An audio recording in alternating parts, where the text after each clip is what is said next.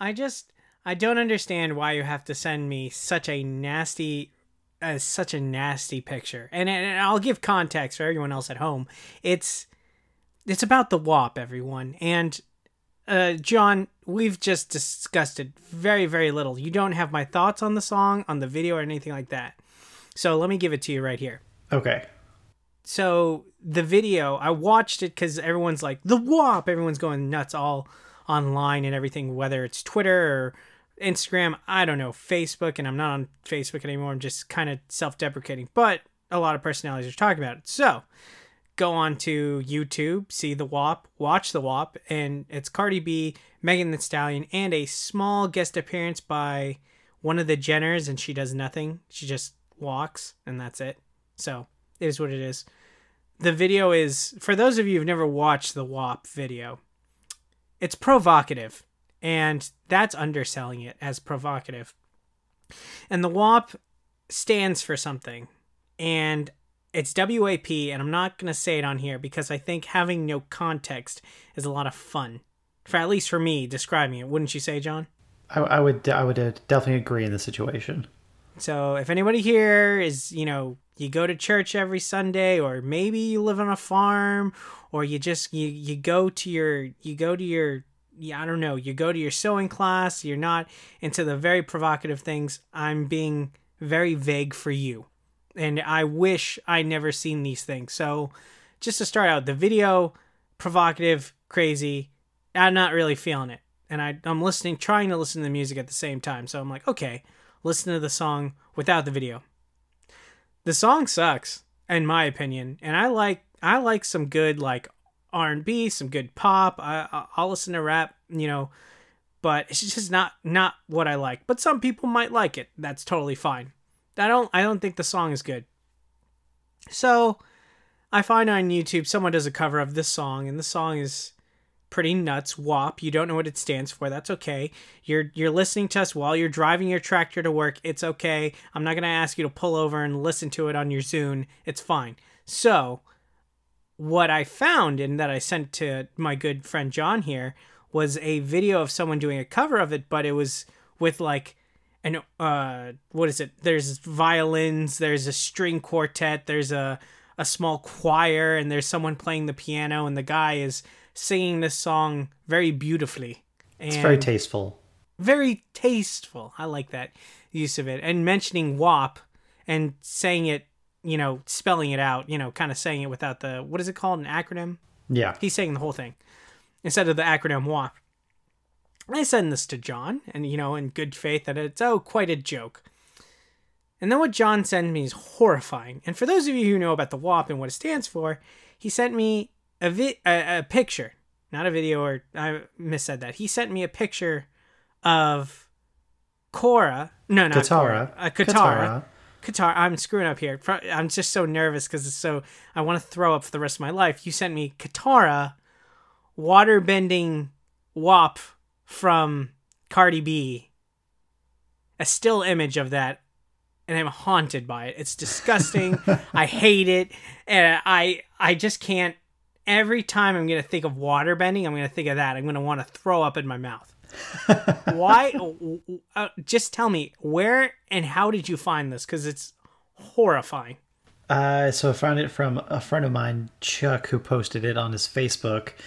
And I just immediately thought of you. And I thought that I would have the decency to share that with my best friend. And I'm kind of taken aback that you're so hurt by this. It's did you know the response I gave back to you said it all, of like me, the gifs of me going like like wanting to throw up and be like no and no. It's just I can see where you thought of me instantly because I sent you a video. But I'm curious, like, when you see something like that in general and has nothing to do with the WAP, all the hype about the WAP, if you see something like that, is the first thought in your head, like, I should send this to my friend Chris? What, do you mean just like a meme? Yeah. I mean, it depends on what it is. You and I just talked about that, and I thought that I would help enrich your life by sharing something that you seem to be very passionate about. I'm not passionate Don't you spread that. Don't. Maybe I just misread the room, and that's on me. I'm horrified. I'm scarred. That was such a nasty video. I would not wish that upon anybody else. I don't even like seeing any waterbending. I'm not going to be able to watch whatever live action show on Netflix is about at the Avatar. I'm going to save that picture, and when that show airs, I'm going to send it to you, and it's going to just reignite all of these feelings you have now, and I'm excited. Oh, no. You're welcome. Well, at least you're getting a tingle from this. Yep. Don't look it up. Don't get off your tractor. Don't go look at this video. If you know what I'm talking about, don't look up this picture, okay? I'm trying to save you. John, I'm trying to save the people of this image you put in my head. I am the savior here, and I'm outing you. I think you're just building it up to where they're more interested in it now. Oh, no. I'm counterproductive. We need to get their mind off it. This is the Summit Up Podcast.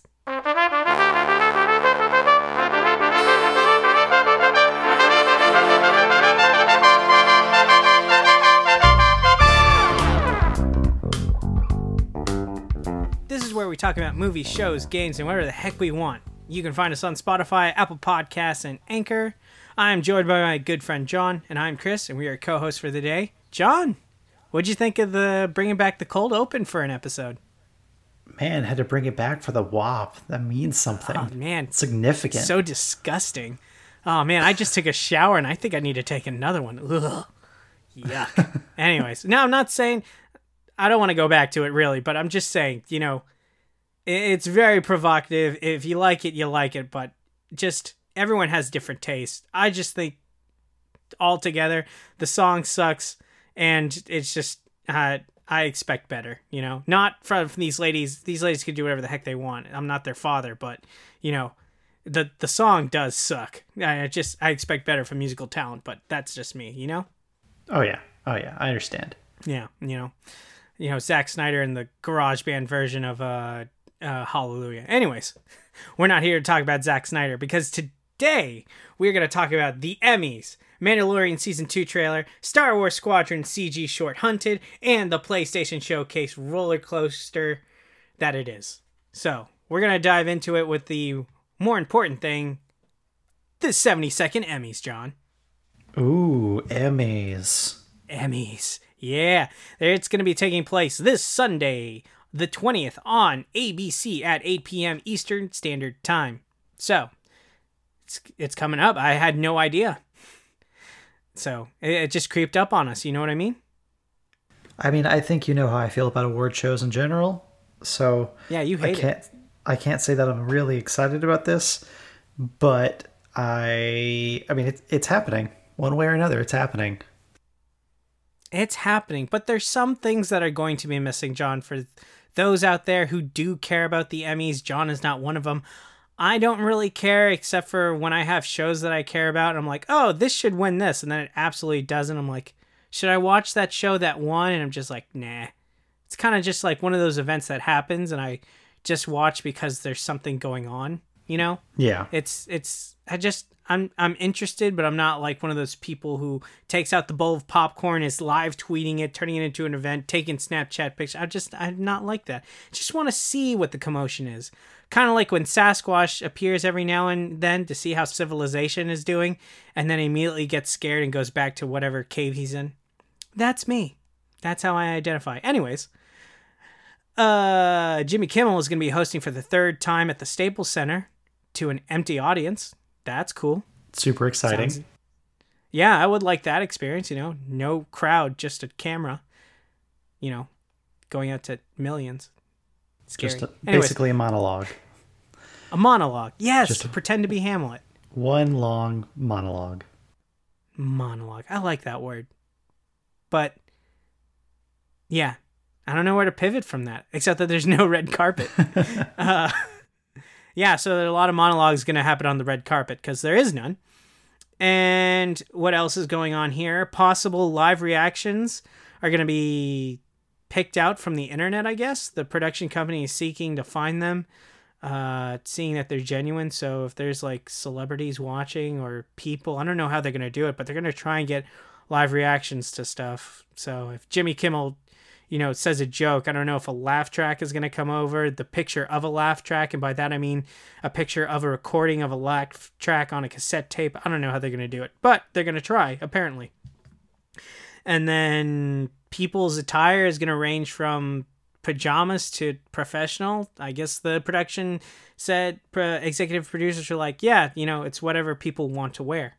So that's kind of interesting. I get to see somebody in PJs, although I imagine most of Hollywood is not wearing PJs. They're instead wearing robes. What do you think, John? I think life has just become one long Zoom meeting at this point, and it's going to be really weird and difficult to transition back into a normal life where we actually have to wear regular clothes. Yeah. I mean, for me right now, like, we're not doing this in front of each other, but I'm wearing b-ball shorts, a comfy t-shirt, it's just what I'm doing. But, if I were a madman, and at times I am, I think I'd be okay just being like, oh, I'm not wearing any b-ball shorts, it's just boxers and no t-shirt. Like, you can do that, over a call or recording a podcast. But I'm curious if we get any sneak peek into people's home attire at the Emmys. I would like to think that they're going to be more professional than that. And, like, it's a big event, and it's usually taken very seriously. So I'm sure that, like, some people will take it as a joke and probably be in a robe. But I'm sure that at least some people will at least have the upper half be formal, and maybe just basketball shorts below that. You don't think Star-Lord is just going to have a hat on his dick and walk out in front of a television? When I was thinking about casual wear, he was actually the first person I thought about. Yeah, there we go. Everyone knows the story about him on, what is it? It's not Community. It's Parks and Rec. Yeah. Where he actually did show his wee-wee on set and had to blur that. I don't know why I wanted to say wee-wee, but I did. You got to commit, man. You said it. I got to commit. I did say it. Luckily, that's not being put on the Emmys. But that was the first thing I thought of. But going on, the executive producers were saying that they wanted to have a much cleaner and more professional setup to interact with the nominees who are getting awards. So I guess they're trying to avoid using something like a Zoom and, probably have a professional camera setup. I don't know how that's going to work or if that's actually happening, if that was scrapped. But they're going to try and not have it set up kind of like a Zoom thing, which then brings me to think it's going to feel like the NFL draft. And John, if you ever watched the NFL draft with your in-laws, because that's the only way I imagine it happening, in the NFL draft, they have cameras set up in people's homes, and they're just on a couch with their families. Like the person who was in college and is waiting to get a phone call is in his house, surrounded by his family, and they're all dressed up, and he's waiting to get a phone call. And he has his phone. He might be playing games, or, everyone's just hanging out and not moving because there's a camera on them in the house. And I imagine that the same thing is going to happen here, where it's going to be that NFL draft feeling where there's going to be a nominee just on the couch looking at the television screen with their family and with their kids, and they're just going to be like waving at this camera. But it's not going to be a Zoom camera attached to their laptop. It's going to be an actual camera, which is kind of interesting. Yeah, I'm sure that there will at least be a ton of pre-recorded clips that they'll kind of work in. But yeah, I mean, there's going to be some live reactions and some people actually there in person that's not pre-recorded. But I definitely think it's going to be a pretty healthy blend of both. Yeah, I would agree with the healthy blend. And then another thing coming from this award ceremony, this is just between our taste in shows. The Mandalorian has already taken away 5 awards so far for this week, and these are the awards that don't make it to the main stage, but they just put them out in the week leading up to it. Mandalorian won Outstanding Cinematography for a single camera series, won Outstanding Production Design for a narrative program, Outstanding Sound Editing for a comedy or drama series, Outstanding Sound Mixing for a comedy or drama series. I feel like that's the same thing, but I know I'm wrong. And then Outstanding Special Visual Effects. So, pretty cool. I think that's fair. And I think, correct me if I'm wrong, that The Mandalorian is also nominated for Best Drama Series. which is Yes, it is. Yes, and I think Giancarlo Esposito is nominated for guest actor on the series as well. Guest or supporting actor? No, he's not supporting. It's a guest appearance basically. Oh, okay. Yeah, which I was like, guest appearance. Okay, cool. That makes sense. I have 2 questions for you with this, John. Yes. I have 2 questions for you, John. Are you going to watch this? Because I think I already know what your answer is. I think you do know my answer, and my answer is no. I would ask you to expand upon it, but I feel like I'm just gonna get the same thing we did when we talked about the Oscars. It's just like, eh. I don't know. This type of TV just isn't really that interesting to me. I mean, I like watching shows be recognized for their excellence, and I think that, I mean, just kind of looking through the main, like the heavy hitters for each award, I think there's a lot of great people up for them, and I think that part is interesting to me. Just seeing talented people get recognized for all their hard work. But the whole like award show process, just the live event doesn't really interest me. If I could just watch in real time, like a feed going of who won what and what's going on, I think that would be more interesting. But I don't know. I just don't like the scriptedness of it all, like the drama that they try and put on. Oh, okay. It's the event itself, not that awards are being won. It's the pandering of it, you know? It's not like you want it to be like the NFL draft where it's like hit after hit after hit after hit. Like, oh, the Bengals are up for selection. They select this person. Yay! And we all go crazy for it. Even though the NFL, they kind of do pander a little bit, but they don't have cutaways for like, oh, did you know that this was shot on a whatever amazing camera, and then it turns out that the camera belonged to some dead dude who did some remarkable thing, and they worked in Hollywood and they know Walt Disney and all this other crap. You're like, how is this important? Can we just recognize the show? Yeah, exactly. You were dead on when you said it was pandering, and I just it's a lot of build up for just a very it's a much smaller payoff than I think what they built it up for. And that just I've never been a fan of like award shows in general. Maybe it's because I don't like the spotlight on me. I don't like that kind of attention. So I'm projecting that onto that. But it's just the whole idea of an award show just is not my cup of tea. I think you might not like the ceremony itself, but you do enjoy the awkwardness that comes from it afterwards, because you do like cringe TV, unlike myself.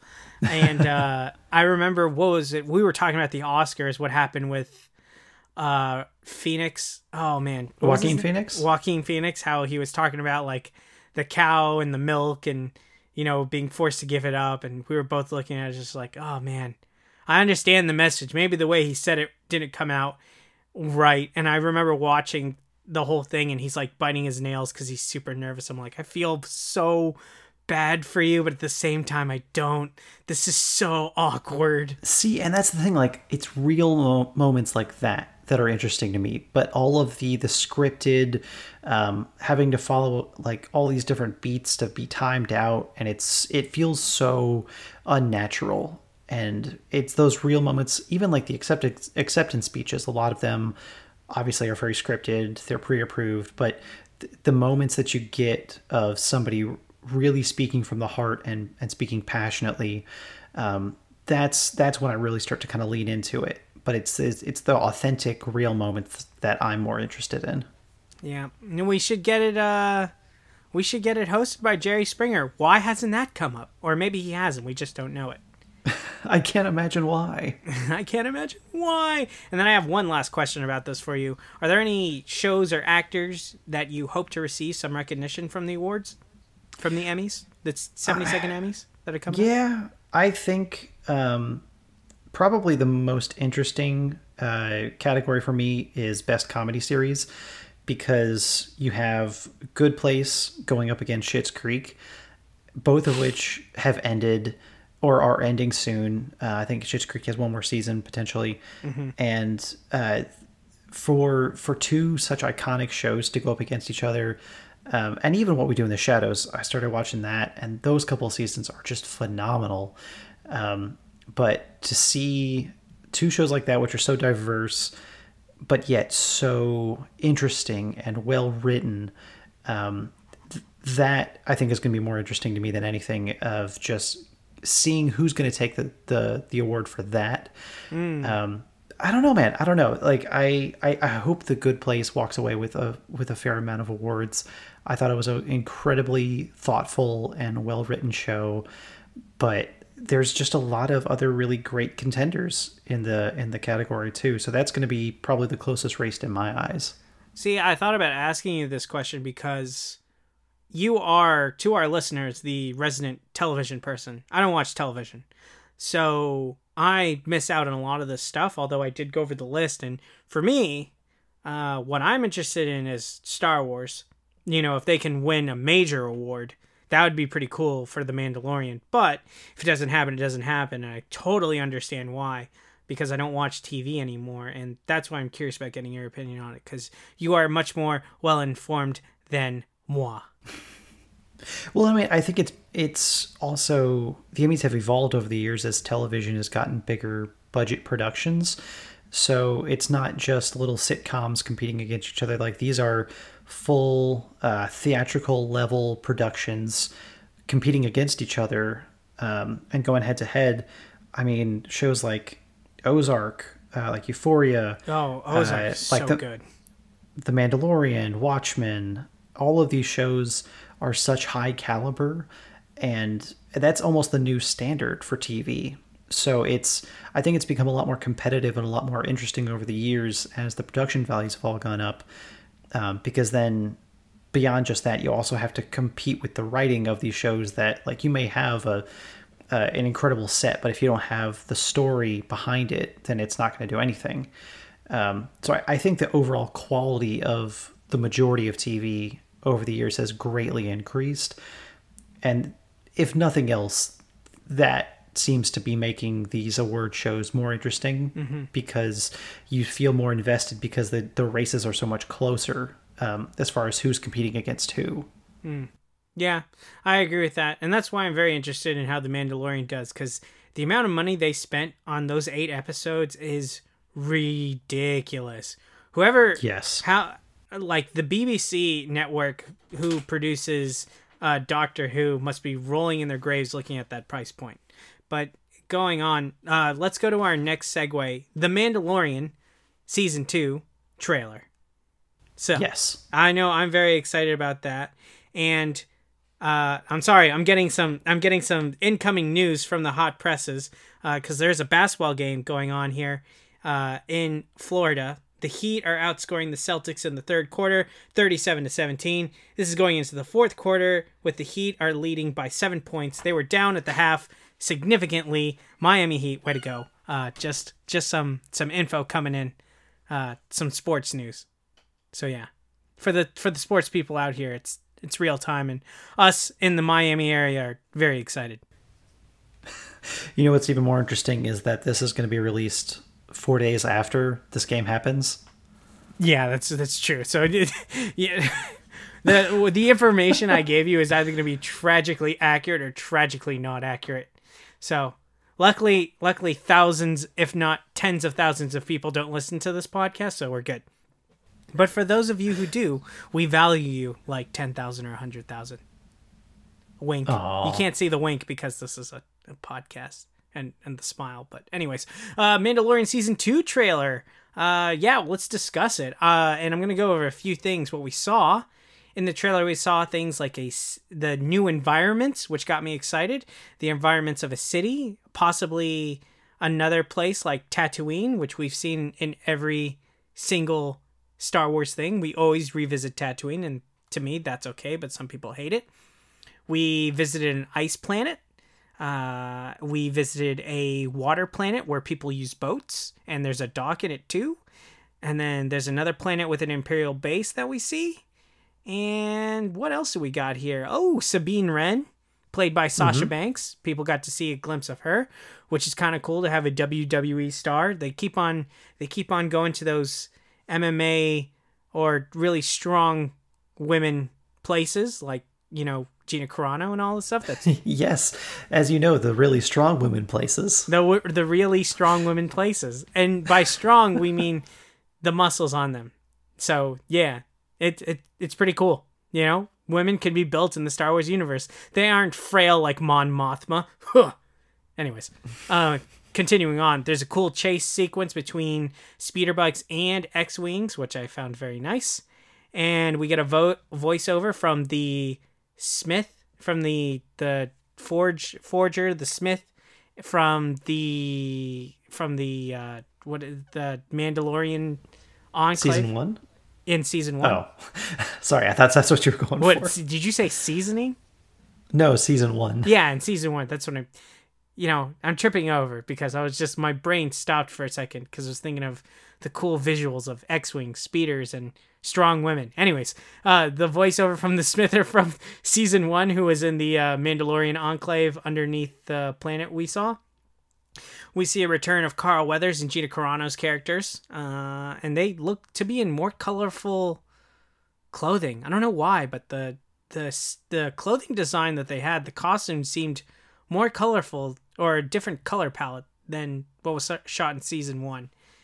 And then we also have from this trailer some theories that are coming out about the ice planet that we get to see. People think it's Ilum, which is the planet that you see in Fallen Order, which in the extended universe has been used for, well, actually in the Clone Wars universe, and the Clone Wars, which is canon, it's the planet where the Jedi go to get their Jedi crystals and where people build their lightsabers, which you do see in Fallen Order, spoiler.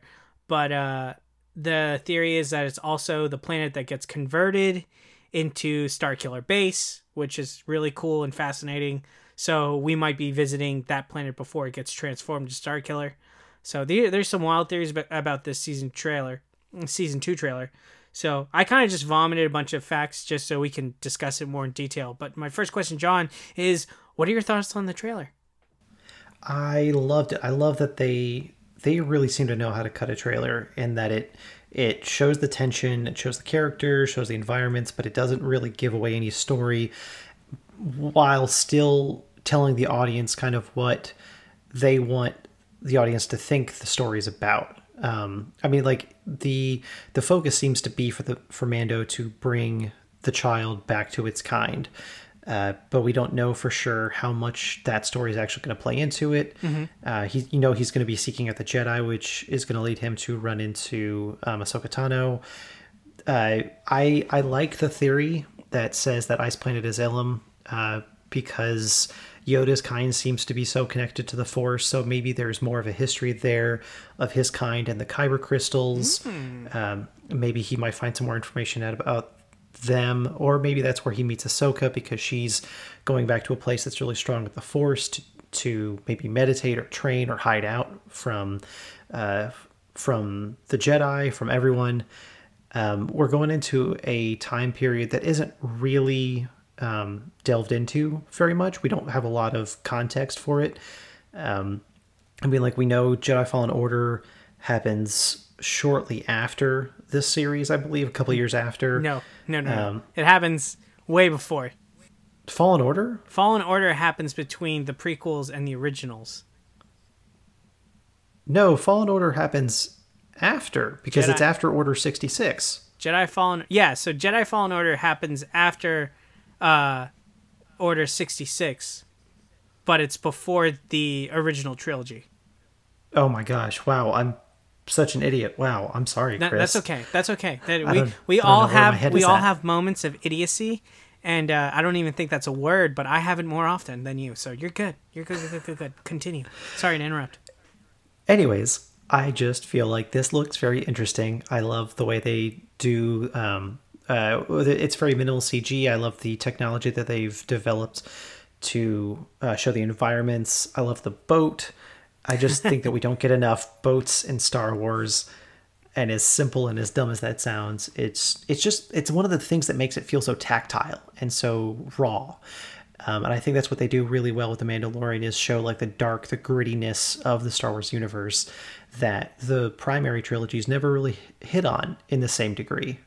No, I agree with a lot of the things you said, except for that, where Fallen Order flies into. I'm sorry. It's okay. You never played that game, so how would you know unless you read it on a Wikipedia, in which the Wikipedia can be wrong sometimes. But anyways, I digress. Yeah, I love how they cut this trailer. I don't know who decided to cut this trailer. If it was Jon Favreau who, lent it out to somebody, or they did it in studio. I thought it was great. I loved the CG. It looks like it's much improved from season 1 as far as the set designs, which I'm excited about. Although I did see some criticism of people saying the CG still doesn't look that good. And I guess they could be comparing it to something like a Game of Thrones, but it is what it is.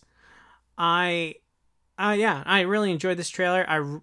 The big thing for me with it, the biggest takeaway, is we're going to different planets. I'm so happy about that. I love to see an ice planet, a water planet, a rocky planet. And even though we're going back to Tatooine, I said it from the beginning, I really don't care. I know some people are like, yeah, we keep on going back to Tatooine. Tatooine is where it all started, to be honest. At least in canon. Even though it started in Naboo, if they didn't pick up that stupid kid, if they didn't pick up Anakin, it's a different universe. So Tatooine is important. Also, Luke Skywalker, important.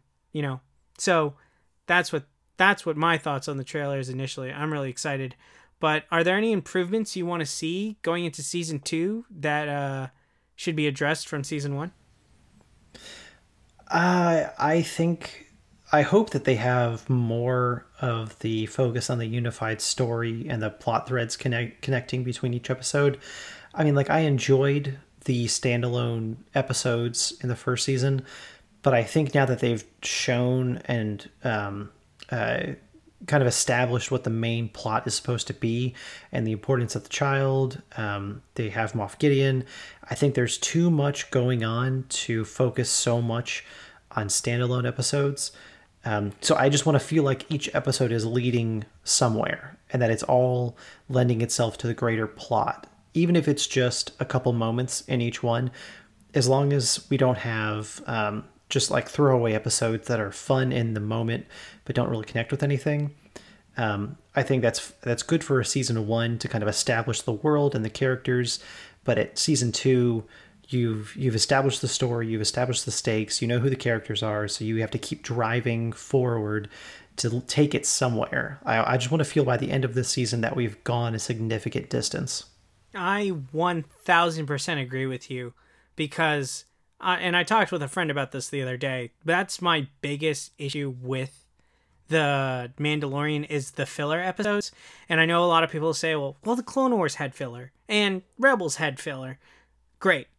And I just there's a lot of shows out there that don't have filler. Fargo of seasons 1, 2, and 3 doesn't have filler episodes. There's a plot line. There may be an ABC plot line going on, but they develop within each episode. It's not tied up in a bow like a Family Guy episode. That style of television has kind of left us. The Cheers, the Frasier, and all this other stuff, but there's a plot that follows, but there's filler episodes. And now in this modern age, you talk about Ozark, you talk about Game of Thrones. They have multiple plot lines and nothing's tied up with a bow all within one episode. So when we talk about filler, I want to see less of it. I don't mind if there's one episode, but don't give me a whole arc of something that doesn't really matter. And people, once again, Rebels, Clone Wars, I get it. But that's made for children and for the fans. And as an adult, I want this series to be like a Watchmen miniseries, an Ozarks, a Game of Thrones, if you will, where it's all about what the plot is moving us towards. Don't give me something to distract me. Give me the meat. I don't want any like potatoes, or I don't want any pasta. I don't want vegetables. Give me the meat. I want this plot, and that's it. So I'm glad we agree with that. Exactly. And so when you have that percentage of time for each episode, if there's only 8 episodes, like I said, like the first season is one thing when you're just setting up who and what everything is. But at this point, if the percentage is too high of things that don't contribute to the main story, then it's going to feel like a wasted space. And there's so many things that they're trying to cram into this just from the behind the scenes stuff that we've seen already. And if they don't give enough significant amount of time to each factor, like Moff Gideon, like Ahsoka Tano, like the child, driving and showing more of his developments, and I know this is just a rumor, but apparently Pedro Pascal walked off the set in the middle of shooting season 2. So there's a whole rumor going around that they're writing him out of the show and that it's not going to focus on him in like the last half. Yikes.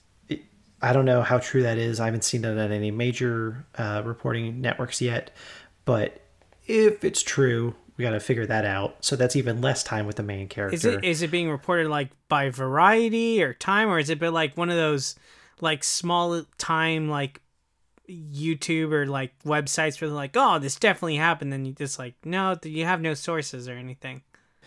It's definitely not the major ones yet. I'm just keeping an eye on the story just to see how it develops and how true it is. But it's on quite a few different places now. Oh no, I'm gonna have to research that. That's terrifying. You know? Apparently, he just wants to have more screen time without the helmet on. Oh, is what they're saying, and it's very uncomfortable. So again, I don't know how true that is, but if that is the case, then that's obviously going to affect the story. So it's just something to keep an eye on. If it's a mental health issue, I understand. I get that, because claustrophobic in that helmet, like I'd totally be sympathetic to that. But if it's a if you just like, I'm the star of the show, which I don't expect from Pedro Pascal, but no, people talk about Ellen, so you never know. Show business is weird. My last question about the trailer is, John, what are you doing to prepare your body for season 2? Are you doing anything special? Are you gonna watch a series? Well, what's on the menu? No, my body is ready. Okay. My body has been ready since season 1. Well, I know that for me, I haven't watched Rebels yet, and I'm probably gonna have to watch Rebels to get more context for this. So just like I did last year, where earlier this year, I watched all of Clone Wars in lieu of Clone Wars season 7. So I finished that and then watched the 7th season. I was like, oh, that was awesome. Now I'm gonna have to watch all of Rebels going into the Mandalorian season 2 for context. So that'll be fun. Yeah, no, definitely a lot of great Star Wars content out there to catch up in the next month. Wow. Thank you for setting me up for that segue. There was a Star Wars CG short called Hunted that came out on YouTube. That's our next story. It's a promotion for Star Wars Squadrons, which is a game out on October 2nd. It's a Star Wars dogfighting team game, and you dogfight with TIE fighters if you're on the Imperial side, and X-Wings if you're on the Rebel side, and this takes place just after the destruction of the Death Star 2.0. So, they release this, Star Wars releases this trailer, and it's in conjunction with Lucasfilm or ILM, and it's just such a great short, and it's all CG. It's not handwritten, but it's a CG short that, just to give you a gist, we follow the story of a squadron TIE fighter leader. It's an Imperial story, and it's about the leader being left behind by an Imperial retreat. He misses the retreat, and he's stuck in space, and we watch him fight in a intense battle with an X-Wing, and it mostly takes place on a planet, but you see them exit the space theater to go to the planet. You see them go back and forth, and you see stunning environment. We get to see Imperial motivation. We get to see classic Star Wars sunset moment. We get to see the Rebels appearing as the bad guys. Because of our frame of reference, this is an Imperial story. Mm-hmm. And through all of that, the leader of this TIE squadron, the squadron is called Titan, and he's Titan leader. His name is Greg, which I wasn't expecting, but Greg, I'll buy it. So Greg is the leader of this TIE squadron, and I want to get my thought out there. I loved this CG short. I thought it was amazing. I loved every moment, and I wish we got more of this as our content. Like, as if we can get a series of 7-minute trailers of something like this, it expands. It's so good. Like, some of the best Star Wars content out there is actually CG trailers, going back to the Old Republic, the MMO game. Even though it has nothing, the gameplay and the CG trailer are nothing alike, the stories that come from that, the visuals, the fighting is incredible. So my question to you, John, along with your thoughts, tell me your thoughts on what you thought about the short Hunted. Was this a meaningful short for you? Like, did it hit you anywhere? Yeah, I mean, it showed the game design that they have for the whole environment, which I thought was beautifully rendered. And it also shows that they have a bigger focus on story, and that it seems like this game is going to be more than just a shoot 'em up, being out in space, following orders. Like, there's going to be a deeper story involved. And yeah, I love the short. I thought it was really well executed. It showed, I really enjoy when they show stormtroopers or parts of the Empire that are more than just pawns. Like, these are actual people with experience, with skills, that they fight for something, that they have that human connection, that there's a deeper level to all of these characters. And so it really makes the morality of the war more gray. And I just love getting to explore that. That's why, like, we've talked about exploring Finn's story in the latest trilogy, and how that gives a whole new context to the stormtroopers. This just does the same thing for me with that it gives them more context, more emotional connection. And you see that the Empire, to a degree, they only cared about themselves, and they were willing to leave their soldiers behind just to try and survive.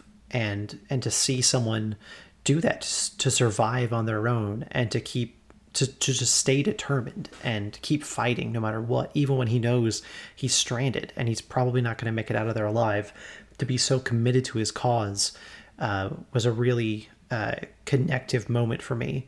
And yeah, man, just the whole trailer was just beautifully done. Yeah, I very much agree. Just to clarify, if somebody does watch the short, it is a short. The gameplay the game doesn't look like that, but the concept is it's going to be a dogfighting game. And while it does look good, it doesn't look as good as what we saw. Like, this was made with LucasArts, or not LucasArts. LucasArts is gone. Lucasfilm. So a lot of their visual department made this ILM, and it looks, it's a CG short for a reason, but it just gets you hyped for the game, which is gonna hopefully explore that. Another question for you is, do you want to see more Star Wars shorts like this, like just more short stories in this style?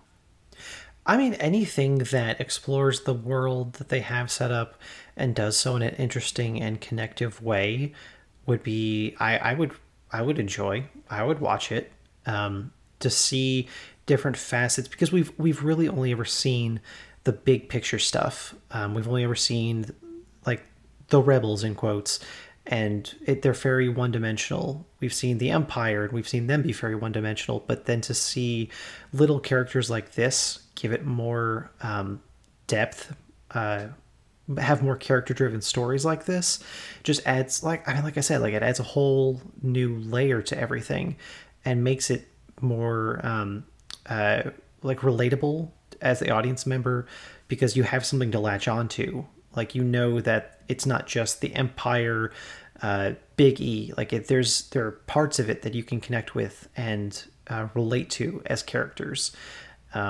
So yeah, I mean, to get more of these, I would love that. Even if they were just like short little clips on YouTube that they put out every couple months, I would stick around for that.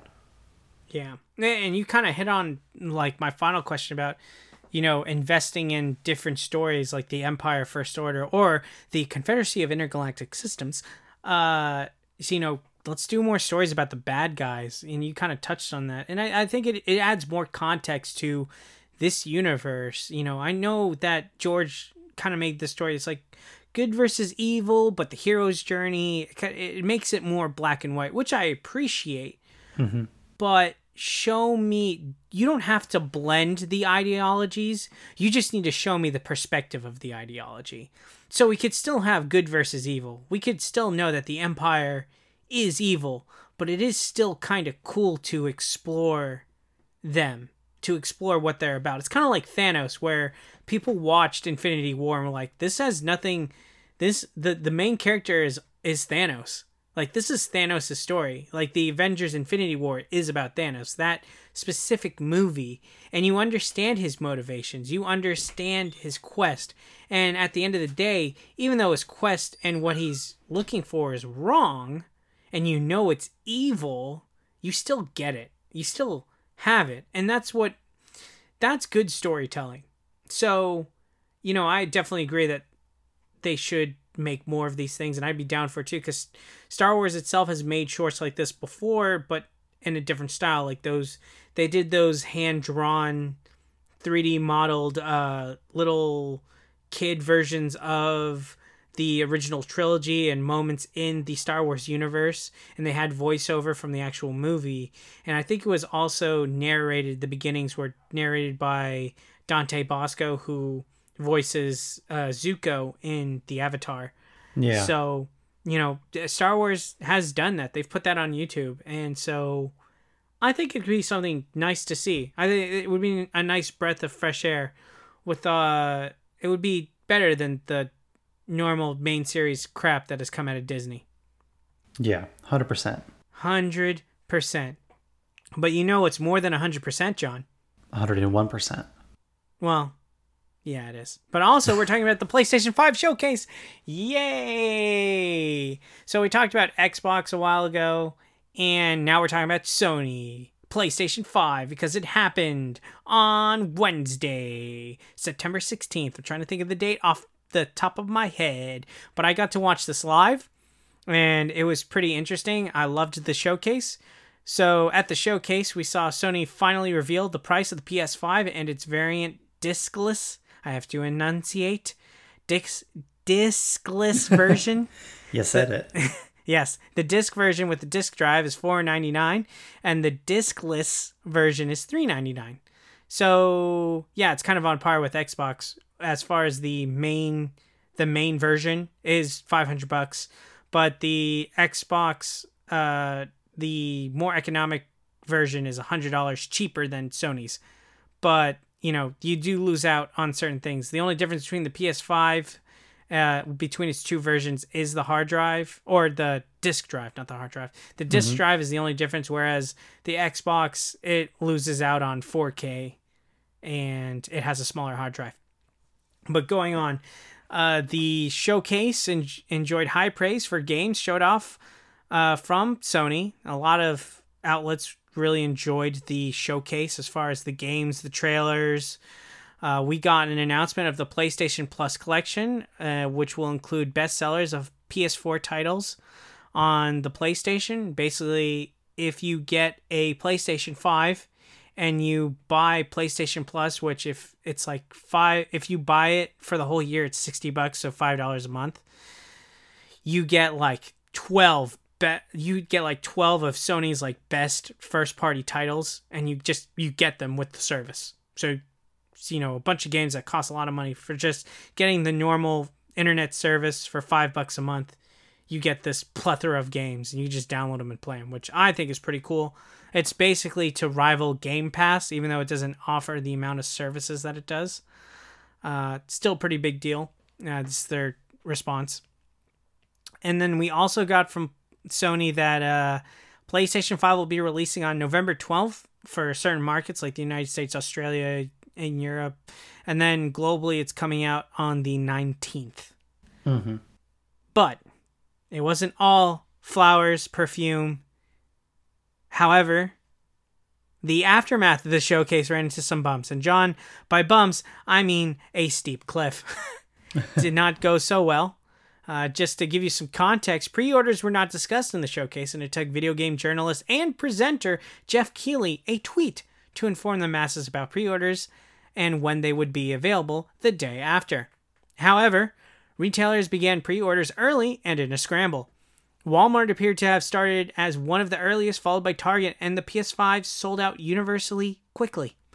People signed up early this month. People signed up earlier in the month with PlayStation to queue in a line to pre-order a PS5. However, those people who were in a queue were given emails that were sent out 10 a.m. The day after the showcase, and most of the retailers were sold out by then. So people who were put in a queue be like, hey, notify me when pre-orders are coming up. Yeah, they kind of missed out.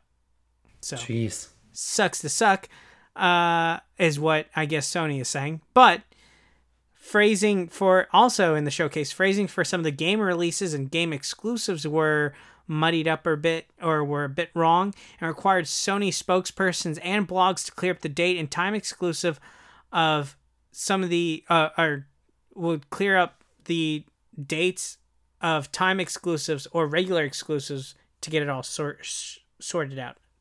I kind of misspoke there, but spokespersons and blogs had to clear up misinformation about time exclusive, regular exclusives, and the dates of some of the games coming out. There we go. Whew, wrapped in a bow. So, my question for you, John, is given the context of everything that happened with the PlayStation Showcase, does the average person really care about all the mismanagement, or is this confined to the smaller hardcore gaming player base? I mean, as someone from the general public that wasn't keyed into that event, but does like video games. That does like video games. I knew that they ran out and that the pre-order part was like they had come out initially and said that they were going to have limited quantities for pre-order. So I knew that was going to be a stumbling block and that they had sold out very quickly. I didn't realize that all of that miscommunication had happened. That part, at least, kind of, I'm sure, was missed by the general public. But they're not really the ones you're trying to sell on all this. Like, you're trying to get the fans to re-up on your product. People that are on the fence are going to be swayed by word of mouth more than anything. And the games that are produced, they're not really keyed into the live events. If they're on the fence, at least in my opinion. So games like the Wizarding World, was it Legacy? The Harry Potter game? Yeah, that Spider-Man Miles Morales. That trailer was so cool. Exactly. If you got to see the gameplay, it was nice. And see, it's things like, it's the games themselves that sell the console. If you don't have good enough games, no one's going to buy your console. And I think just from hearing and reading about these two events, I think PlayStation really took the lead on quality of games that are going to be available at launch, and having that pass to be able to play high quality PS4 games for an already like a pretty well established service that you're more than likely going to get. That's also another huge selling point. So if we're comparing the two and if they're competing against each other, I would say Sony took the lead between these two events. I would agree with you. And for someone who is not a hardcore gamer, but who is so grossly invested in the video game market, the video game journalism, the video game culture, I'm very highly engrossed in it. I really don't care about what happened, like these pre-orders, because if anything, video games has taught me, and movies for that matter, that you always wait a little bit later. Don't pre-order anything. But, people just can't help it. They got to pre-order. They got to have the first iteration of something. And I've owned Sony my whole life. Like, I've had a PlayStation 2, PlayStation 3, PlayStation 4. Then my PlayStation 3 exploded, so then I got another PlayStation 3 that was used. And then, PlayStation 5 is coming up, and I'm going to get one at some point. Yeah, but I'm not going to pre-order one. It has nothing to do with the pandemic. Well, it kind of does have to do with the pandemic and money, but the point is that, I would wait anyways to get one just a little bit, not for holiday, but maybe 6 months later. I love games, and it's just one of those things that I don't think the average person is losing their cojones about not being able to pre-order something. It doesn't seem like a thing that people like actually get super frustrated about. Now, if people are planning on getting these gifts for their kids for holiday, I can understand that, but I just don't see it, to be honest. And that's just my opinion as someone who loves video games and is engrossed in culture. I just don't care for it that much. But the more important question, John, with the context is that is this retailer pre-order fiasco, now that it's like sold out of pre-orders and they're trying to get it stocks re-upped and all that stuff, and Walmart even said, hey, we're gonna get more stock, trust me, we'll have pre-orders again. Is this a good sign for Sony to see pre-orders already sell out? I mean, like I said, they came out and said that they were going to be limited quantities, so I'm sure that they expected to sell out.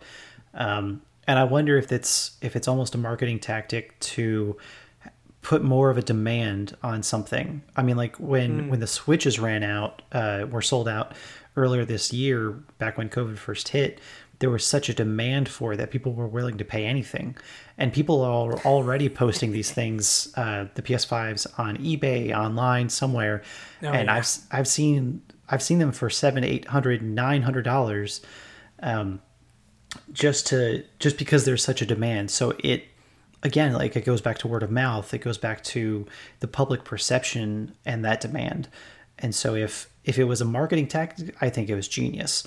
If they couldn't produce as much because of COVID and they just said that there was limited quantities because they actually couldn't keep up with the demand, then that's another story. And if people can't get it by the holidays, I think they're going to be a lot less forgiving this year more than any other. Yeah, that's a good point. But also, you mentioned something that I think about, like the eBay and all those people who buy them and then sell them at a higher price. Fuck those people. And I'll say it with a harsh tone, with the swearing. Those people need to go to the ninth circle of hell. I hate people who buy things and then sell them on eBay. Like they'll buy like 10, not 10, like 100 of a quantity and then try and sell them for a higher price. Go fuck yourself. I hate it. I'll be as crude as I can be. Because those people are the worst of the worst. Like that guy in Tennessee who bought all that hand sanitizer and was selling it for way overpriced, like 1,000% of what it costs. You're an awful person. Just go during a pandemic when people need these things. You're going to overcharge people. Obviously, video games is not pandemic-ish, but just why? Fuck you. I hate it. I absolutely hate it. It is, make Mr. Trump, of all the things in the world that you could do to help us out, make a law to forbid this practice or send people to jail. Listen, if Bernie Madoff could get away with all the things he does and then end up in a jail where he can have a nice steak every single day, make these people get in trouble too. And I just send them to jail. I hate it. But that's me ranting and raving right there. I agree that it could be unforgiving if it isn't fixed as far as the supply when we get to holiday, because the pre-order is one thing, but supply when you're buying is more important when we get closer to that time. Mm-hmm. I do find it very interesting that this is kind of giving me flashbacks of the original Nintendo Wii. Oh, okay. Because you do mention the Switch and the shortages we're having. That's mostly because of the pandemic. And I'm just thinking about holiday, where when the Nintendo Wii came out, everyone wanted to buy one for the holiday, and people were going crazy for it. And this is kind of getting a similar vibe to me about it. And almost everyone had a Wii, and then they all disappeared. I don't know why, but I think this is a good thing for Sony as far as the pre-order fiasco, because it kind of shows you that people want the new PlayStation. There is a huge demand for it, which is a good telling sign. And if we have another Wii situation, it's how you combat that. It's how you answer answer the call. It's how you fix it. And Nintendo, when it comes to fixing things, Nintendo usually has a weak response. So if Sony wants to learn something from what happened, if there is a shortage going into the winter, it's a holiday, I'm just curious on how they meet that expectation, because I do know that they aren't shipping them by boat. To meet supply, they are sending planes to deliver these PlayStations across the United States, which is rather insane and super costly. So we'll see how it works out for them. Wow. Yeah, that's true. I mean, that's going to take a lot more money, a lot more manpower and time to ship all these things over there, because you can't fit as much on a plane as you could on a long cargo ship. So I'm going to be real interested to see if they can keep up with the demand. Yeah. It'll be interesting to see for the video game market. But that is all the time we have for today. I hope you guys enjoyed the podcast this week. Just to give you all an update on your sports. Holy shite. The Heat are leading 105-101 with 7.4 seconds left in the fourth quarter. The Celtics were up. The Heat somehow making a miraculous comeback. I'm going to go watch and see where we are. But yeah, thank you for joining me, John. Absolutely. I'm happy to be here. And John, week. Yeah, every week. John will be in the driver's seat next week. Hopefully something spicy happens in the news that he can get a hold of. Oh, and it's the end of the game. 106-101. Oh yeah, Miami Heat. Go fuck yourself, Celtics, and go fuck yourself, dude who's going to sell overpriced PS5s. Tell me how you really feel, Chris. It'll take another 10 seconds, and we don't have that kind of time. But everyone, have a wonderful week. We'll see you next time. Bye.